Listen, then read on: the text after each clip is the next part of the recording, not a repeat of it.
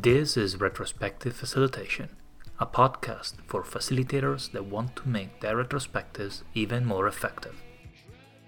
Listen to industry experts, authors, and executives that advocate powerful retros share their stories and insights on how to reflect, adjust, and become more effective. Welcome back to the show. In this episode, I will interview Gerardo de Lutzenberger. He's a full-time facilitator. He made a career switch from project management back in 2004.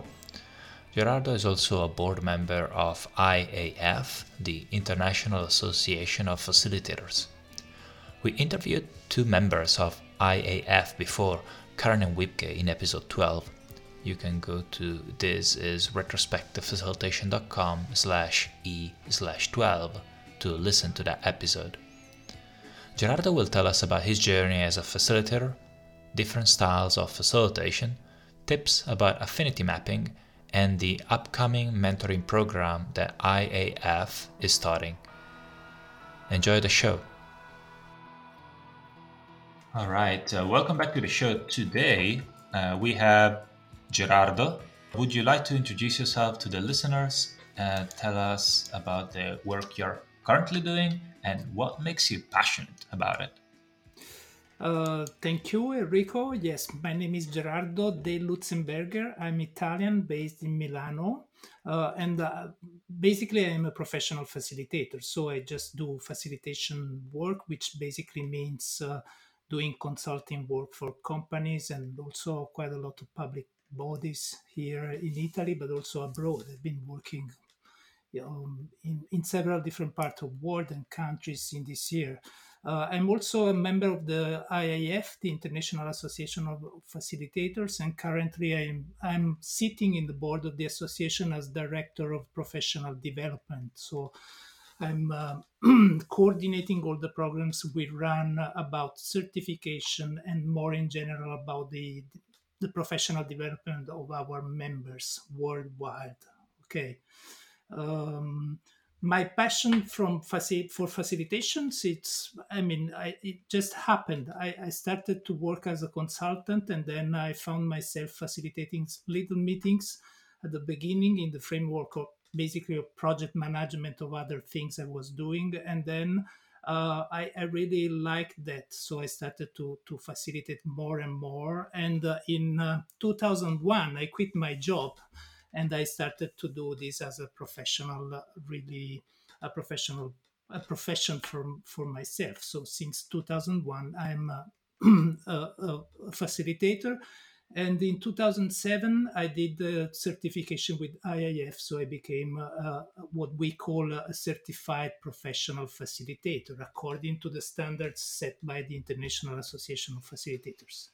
And so switched from product management into facilitation when what was the trigger that kind of made you switch career track? It was a combination of things. So from one side, I really wanted to work on my own. That was my idea. I really liked the challenge of working on your own and deciding what you wanted to do and follow and learn, because part of my work, it's also, I mean, I constantly work for learning from what I do and things. Then to be honest, I also was in love with a lady that is my wife at the moment, and I was living in another part of the country, so I wanted to move and stay with her in Milano, where I'm now at the moment. Okay, it's a facilitation love story. Exactly. That's what I'm gonna call the episode.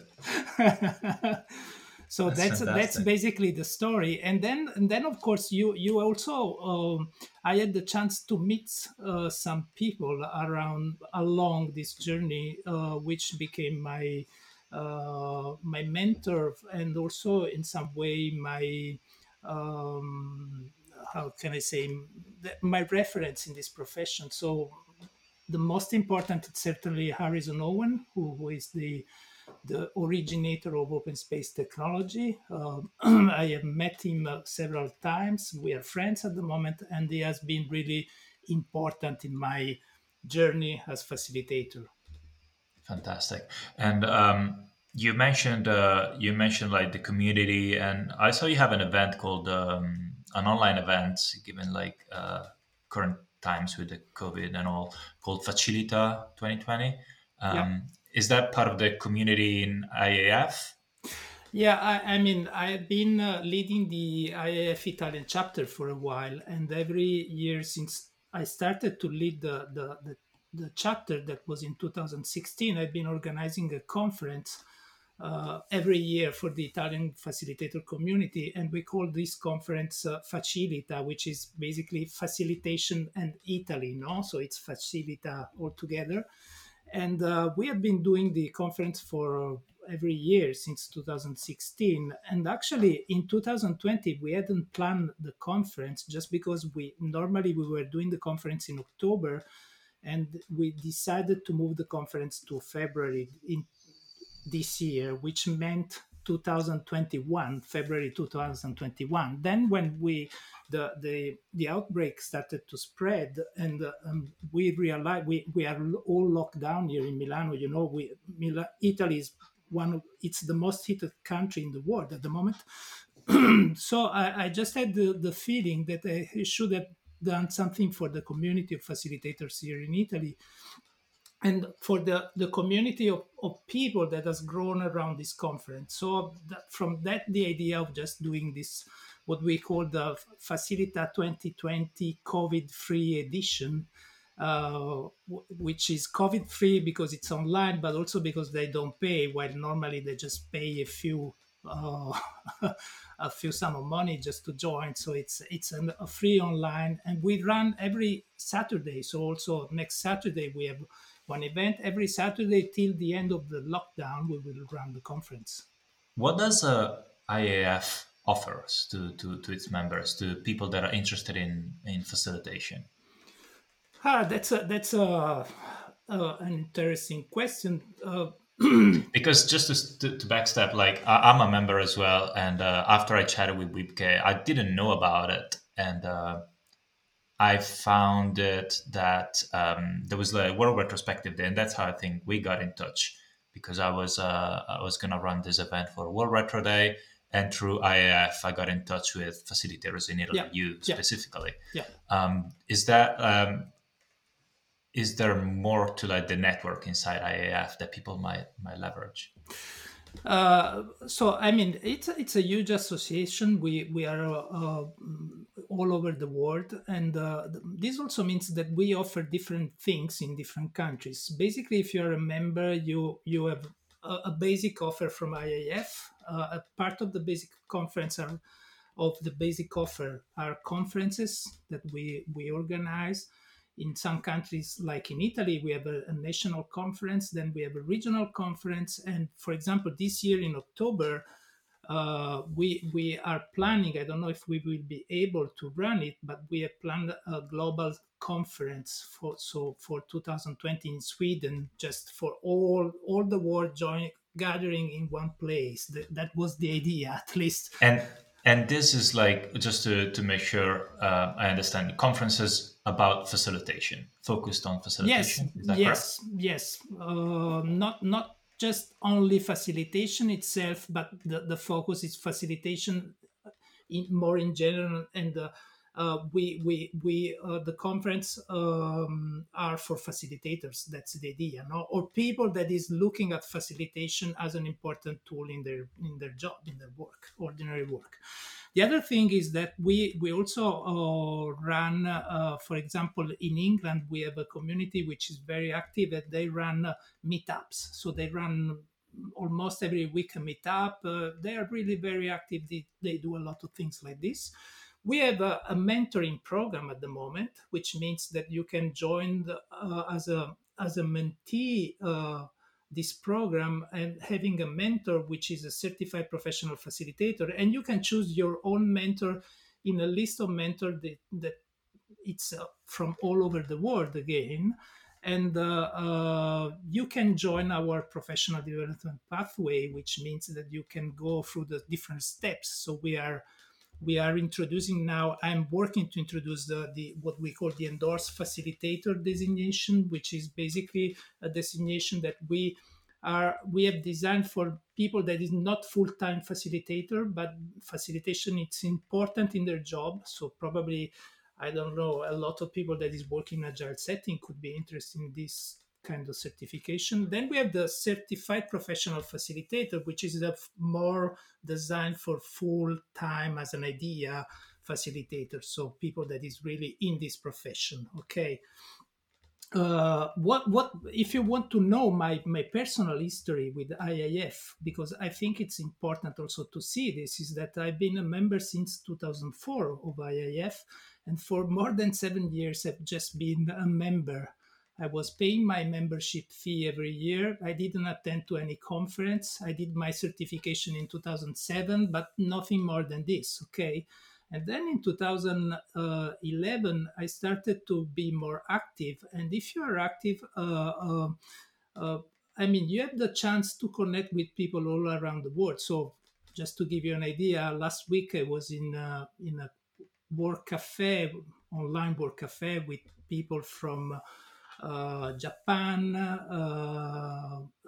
Malaysia, India, and you have the chance to talk with these people and share with them your practice and see what's going on in the other part of the world. And if you have the chance to be even more active in the association and serving the association, you have the chance to meet other facilitators. So, for example, my connection with the agile setting and the agile framework comes from in this way, because I am also an assessor in the certification program. So I assess people that is trying to certify. And in one of the assessment, we always as assessor work in pairs. I was working with this other assessor whose name is Ari van Bennekom. And we always introduce ourselves. And Ari, in introducing himself to the candidates, they just say, "I'm one of the author of the Agile Manifesto." And I say, "What's this Agile Manifesto, Ari?"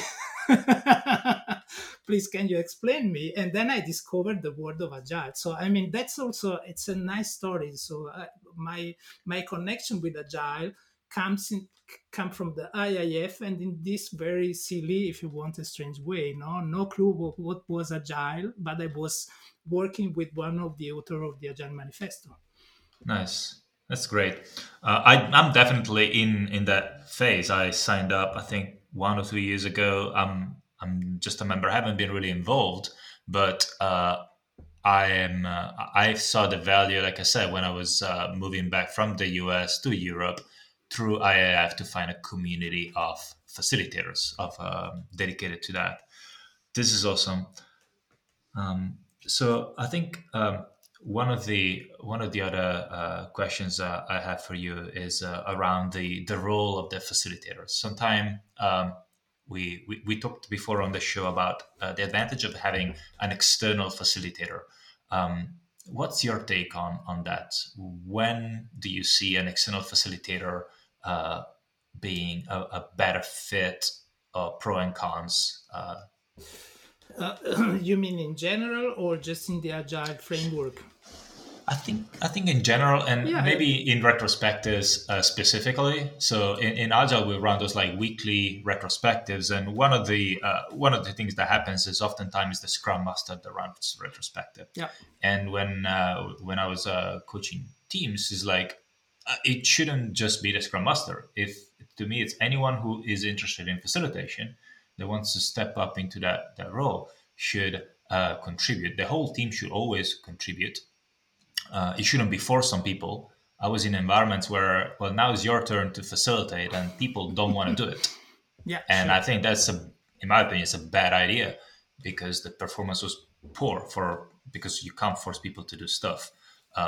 But again, sometimes is something that the team can do. Sometimes I suggest maybe find a facilitator from a different team and bring in someone external that maybe doesn't have the bias that you have. And then there's the other scenario where you have someone external from the company entirely. And I think thinking about retrospectives, when do you see fit for calling someone external versus maybe someone internal and scaling up? Okay, so let's start. Let's start from a general the general idea. Okay, so basically the general idea is that the facilitator should be neutral regarding the content. So you don't deal with the content; you basically deal with the process. No, so your responsibility as a facilitator is to design and let's say manage or facilitate a process in which people have the possibility to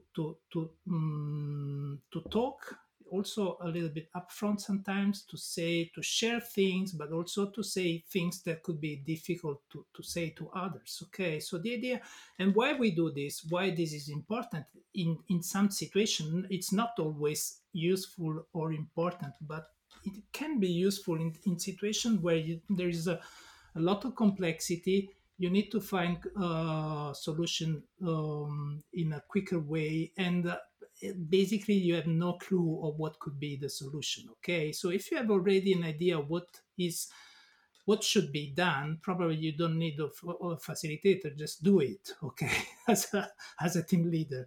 But if you have if you really have a real issue about that, you don't know what is needed, you don't know what is could be a priority, you have no clue of this, then you need to consult the group and work together to make emerge in some way, no, the answer to this question. So basically, a facilitator is someone that is asking questions to a group, but it's not having any answer to the question. And for a facilitator, each question, it's important, each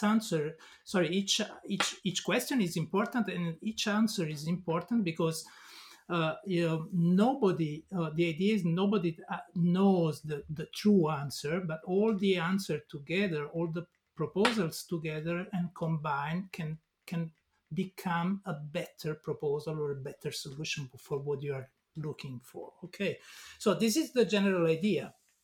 Of course, when I started to do this profession, it was in the 90s, and I always say we were living in a completely different framework. No, so my first job was to send fax, and I spent the whole day sending faxes to people, which seems something of another era, no, at the moment. So it's just, I don't know if people on the show know what faxes are. Exactly. So that's the idea. I remember once I was called and they said, "Come, Gerardo, we can send an email to these people." So we went to the IT department and we sat all of them in front of a computer with Telnet, and we started to type these things with these strange codes. And I asked, "What is this email?" And they say, "No, you just send one message from one computer to the other one." And I say, "Wow, magic!" No? So, I mean, now we live in a world in which collaboration is much more common. I mean, it's the rule. We do everything working with others. And if you look to the students, for example, it's amazing. No, my children, they when they do their homework now, they do the homework working with the other students. No, so they just work together. So the world has really changed in this sense. So the present, we are used to much more to collaboration, and in some way, what we call the facilitative leadership has spread as a competence. It's a soft skill, or you can also call it a hard skill that you need in teams. So also the way in which we lead teams has completely changed at the moment, and each team leader, and also the concept itself for leadership has shifted to a more collaborative approach and these sort of things. Of course, if you are a team leader, you are part of the team and you are involved. So in some cases, my idea is that you can still lead the team using the facilitative leadership, I would say, and managing this way the team. In some situation, like the retrospective, where you really need to understand what has been going on, you probably need, as a team leader, to make a step in the team and out of the facilitation. So the idea is, with Ari, when we work together, we train, we have a program that we call Train Facilitation for Agilists, in which we train people that is working in the agile world on how to improve their facilitation skill. And one of the things we always say is that, for example, in a retro, the scrum master or the team leader shouldn't facilitate the retro, because you are part of the team in that case. So you are just a member of the team as any other member of the team, and you should call another facilitator, which is basically it's more neutral in relation to the team, just to facilitate that kind of gathering, just because it's an important thing. If you really want to give the people the chance to work, you need someone that is neutral. It's not really into the conversation, into the team dynamics. That's the idea. So call another facilitator. If you work in a big company, you can just call in another scrum master from another team, just asking to this person to facilitate. And Enrico, just to give you an idea, we as in the IIF, we have this this thing that is the core competencies, the facilitation core competencies, which is a very important framework that has been developed in the years in the association from the work of facilitator in a collaborative way, in which we defined 6 different core competencies that a facilitator basically should have, and we use them to certify facilitator, no? And the core competencies basically are 6 different areas. One is the area that is connected with the client, so how you interact with your client. It could be an external client or an internal client. How you design a process, how you manage a process, okay, with the group, how your ability to help the group to reach a consensus on expected outcomes, and then how you learn as a facilitator and how you practice facilitation with integrity. That's basically the areas in which we work. So we use them, and I use them, to be honest, also in my work as a consultant, also, for example, to assess if a company is able to move to an agile setting. Okay, we use those competencies just as to read the organization and what it's going on in the organization, how people deal with internal clients, what are the kind of meeting or process that have been designed, what happens in the meetings, all these sort of things. Nice. I love Sam Kinner's book. I don't know if you're familiar with that, and he's got like to me it's been like an enlightening reading with the first time I run into it, and I think it has like the role of the facilitator is to like encourage full participation, promote mutual understanding, foster inclusive solutions, and cultivate shared responsibilities.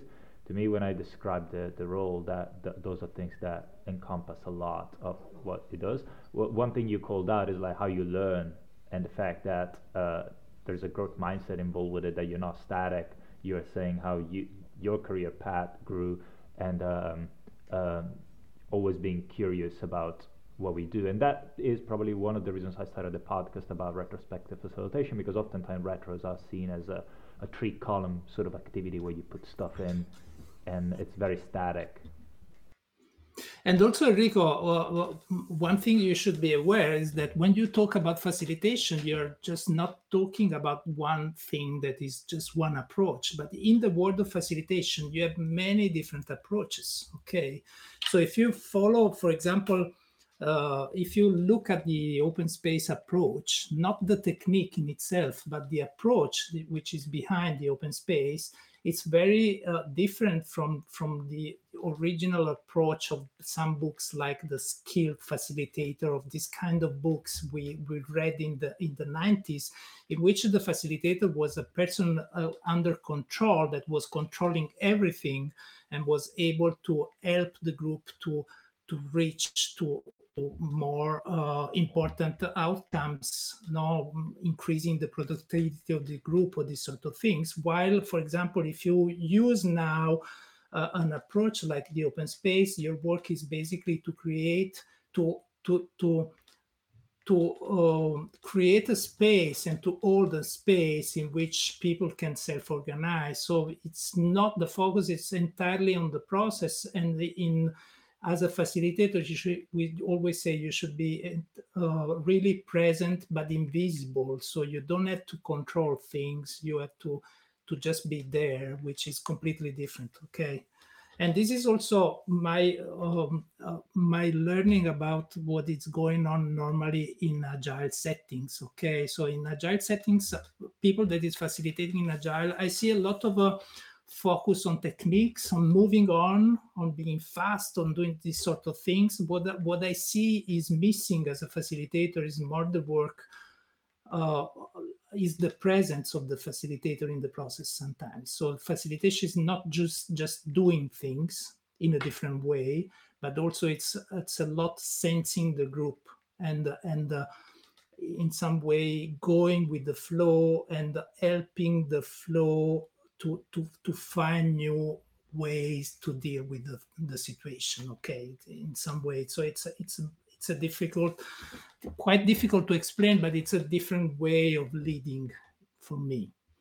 And in agile settings, I see a lot of people that is moving sticky notes, doing things very quickly, a lot of beautiful things sometimes, but then you say, what's the meaning of that? And I don't know. It's this useful, maybe, but this is what I wonder always. What was the book that you mentioned that you felt was representing a facilitator as like a control freak, if I could paraphrase? There are a lot of books.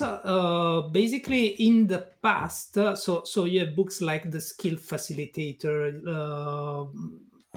Sorry, I'm at home, not in my office. So otherwise, I will show you the cover of these books. But I mean, the idea is that in the past, we had the approach to facilitation was more an approach in which the facilitator was the main hub of all the communication within the group. So everything was under the control of the facilitator. Any kind of communication was going through the facilitator to each member. Facilitator was designing the process, keeping the time, dealing with the contents, and in some way helping the group to do things. Okay.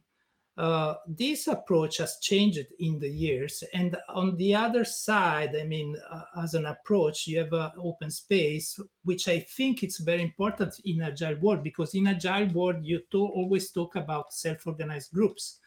But then what is a self-organization? What does it really mean, self-organization? It's something you really need to practice. It's not something you learn, but you need to practice that, because we are all used to control a lot, the group and the things.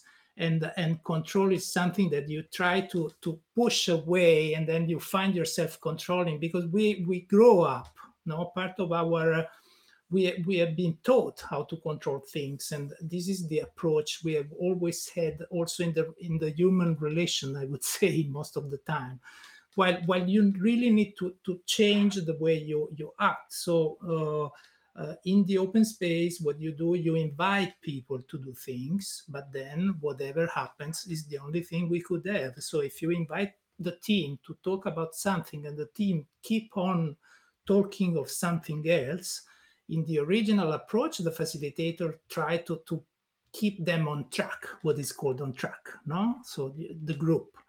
Or in the open space, you just say, this is what they have passion for at the moment, so probably they need to talk about this, no? And even if I ask them to talk of what I think it's important, or my client thinks is important, they will keep on talking about that at the coffee break or just out of the meeting, because that's where their passion is at the moment. And so in that case, the idea is, let's bring the passions in the meeting, not leave them out of the meeting. Okay.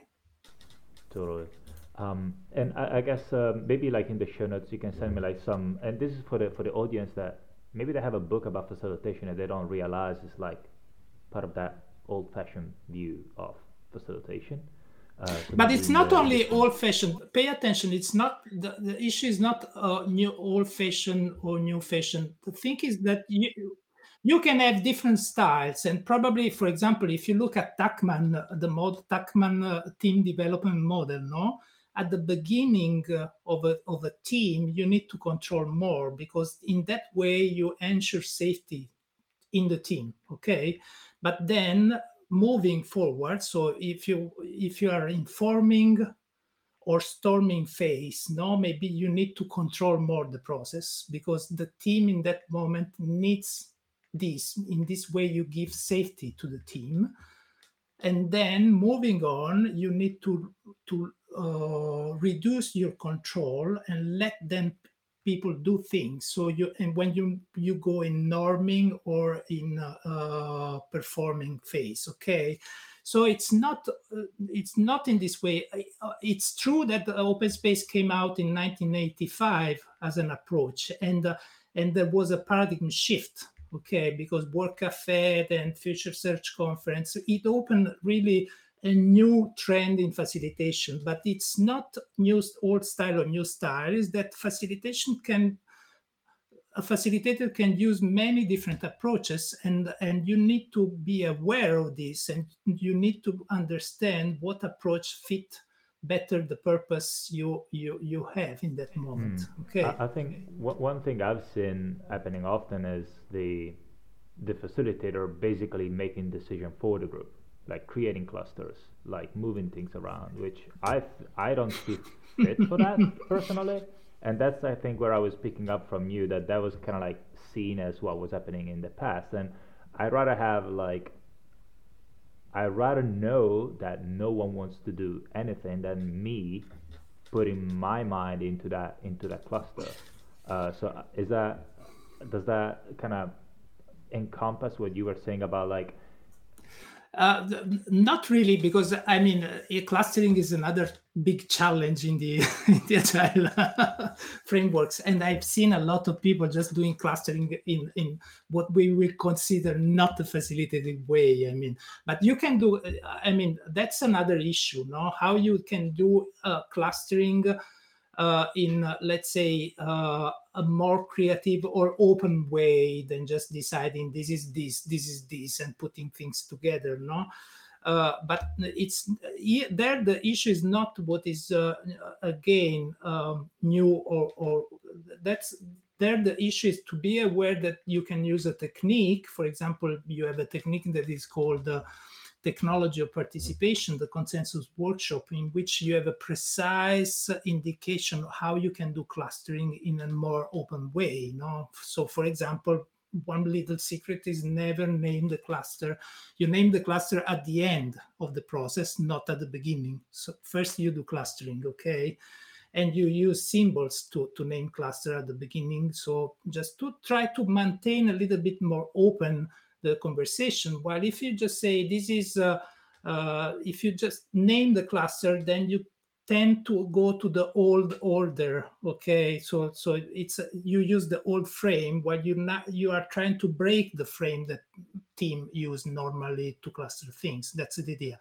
But it's more how the process is designed. Okay, so it's not again, it's not you can lead a group in clustering. With this idea that the facilitator is leading the group again, or you can just let the group work on themselves in clustering, and that's it. I mean, these are the two different approaches. Okay. But you shouldn't create the clusters yourself as a no, not at all. I mean, what you can do is help the group to reflect, because what is important, and this is also what I see when I work with people that it works in agile setting. For example, what you always do, you use a lot of post-it. You write that each team member write down the post-it, then you stick the post-it on the wall, and there is no discussion around the post-it, what is on the post-it, even when you do the clustering, no? So what is important for us is the discussion, because it's when you start discussing things that you understand the different perspective, and maybe you have new ideas, you learn. If you just write your things on a sticky note, you hang them on the wall, and then you move them and put them together without even having checked if what I've written that seems similar to what you have written, but we haven't really discussed what we mean with that. That's always reducing the power of the, let's say, of the facilitation with the group. So the issue, it's really using the power of facilitation, no? And using the power of facilitation means basically increasing the relation within the team. And in the Iceman, in the Snowman, if you use the Snowman, for example, no, as a reference, with all the figure in the Snowman, the issue is increasing the relation between them, getting the information at the source. No, that's agile, at least what I learned.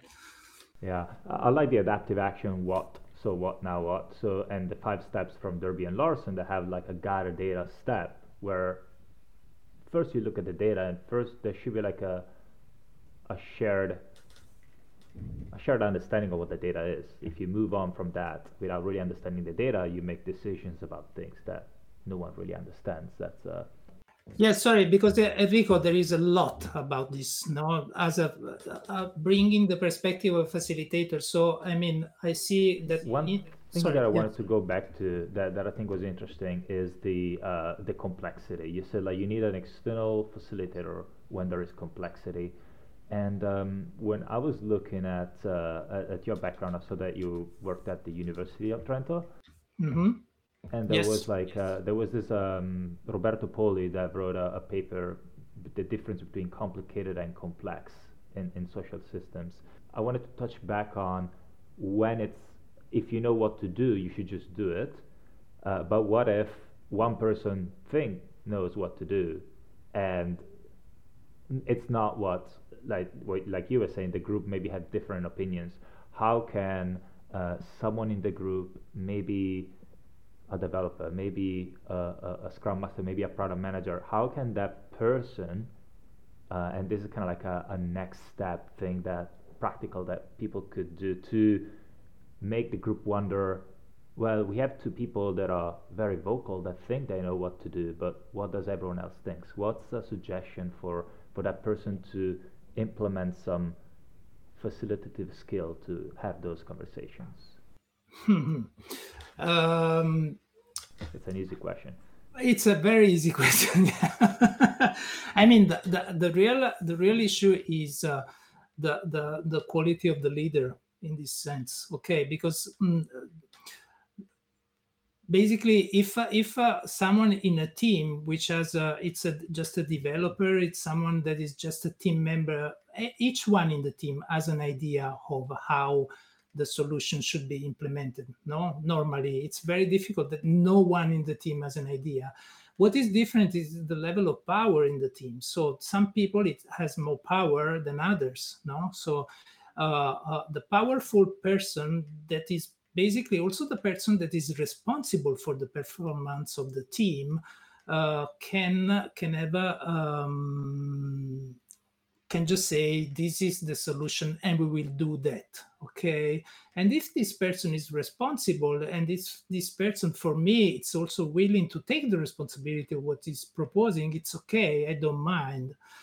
But you should be aware that each team member has an idea of the possible solution. And the first important thing to understand is that in the team, there is also the level of information that each team member has can be different. So each one of them is just thinking to a solution on the basis of the information they have. And normally, with leading the team, has more information. Okay, so there is we call it asimmetria informativa. I don't know the English name. Asymmetry, information asymmetry. Okay, so one important issue is that in the team you need to share the information first of all at hand, and sometimes even a single member that maybe is doing a specific task and it's just doing that, I mean, can have information that could be important to improve the final decision. So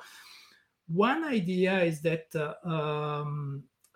it's really a change of perspective. You should understand that you are not the power to read the complexity and to understand what's going on. This is also why Agile has born, no? Just because people was was developing software that didn't work or properly or could be improved in any case. So, I mean, so you need to increase the number of information you have at hand before taking a decision, and this needs sharing within the group team members. And then, as a leader, you should be aware that your solution is one of the possible solutions, and that may be combining different solutions together. So not just deciding which is the best solution, but using all the solution at hand to generate a new solution which combines them. That's the way in which a facilitator should work, or a facilitative leader should work. So getting out from the win-lose perspective means not talking about which is the best solution. Perfect. So this is a great way to kind of like tailor us to the final questions. I tend to have like 3 questions that I ask all the guests. The first one is, what is a book that you're reading right now? The book, one book I'm reading right now that I love. I mean, I'm reading. I know the Italian title, Addio alle armi, Ernest Hemingway. Okay, so it's farewell to war, I guess. But I mean, one book that is really important for me. It's a book that is called. Sorry, Rico, I know the Italian name of the book. It's Elogio del Disordine, which is a book that is dedicated to people that it's to a bibliotecari, so to people that it's managing the libraries, and it's about the order. So the old way of ordering things and the new order in the digital era, the difference. And I think it's a very important book for facilitators, just because it gives you really an understanding what does it mean listening. Because active listening means just not making order or postponing as much as possible the moment in which you order things. And the next one is, I think you mentioned already, like what is one activity that you used in your facilitation that worked well, and what was the context? Like a short anecdote. I use quite a lot of different things, to be honest, but one thing, for example, in the agile setting that I find very useful is how you can do the clustering with a different way. So the technique that I just mentioned before, which is the technology of participation, what we call the consensus workshop, actually. So how you can cluster things in a more creative way by not naming clusters and doing several different things. So that's what I do. I found really powerful. And when I facilitate teams, I see that they are not used to this kind of things. They are surprised by how you can do this in a different way. And the final question, what is your favorite food? If you had to pick one thing. Okay. In this period, I'm really enjoying how you call the curry, rice curry and chicken together. I'm cooking this for the family, and they really enjoy it. It's a new thing for the family. We are Italian, so we are used to pasta, to these sort of things. While the curry, rice, chicken, it's lovely. Nice. I love Indian food. Is it kind of like a spicy curry? No, not spicy, just for the children, but it's a good flavor curry. Yeah. Is there anything that we missed? Any project in the pipeline for you?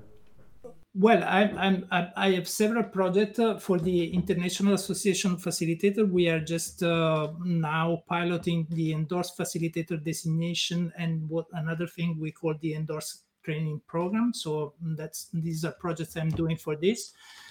And then as a consultant in this period, I have a lot of projects dealing with shifting online my ordinary work. So next week, a couple of meetings with clients in which we for the first time do an online what we are used to do offline normally.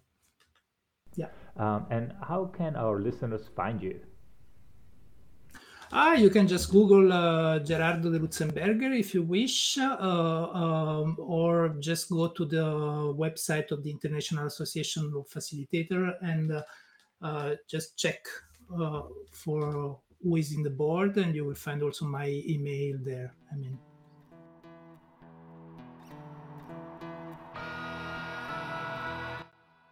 Our guests share lots of insights and ideas.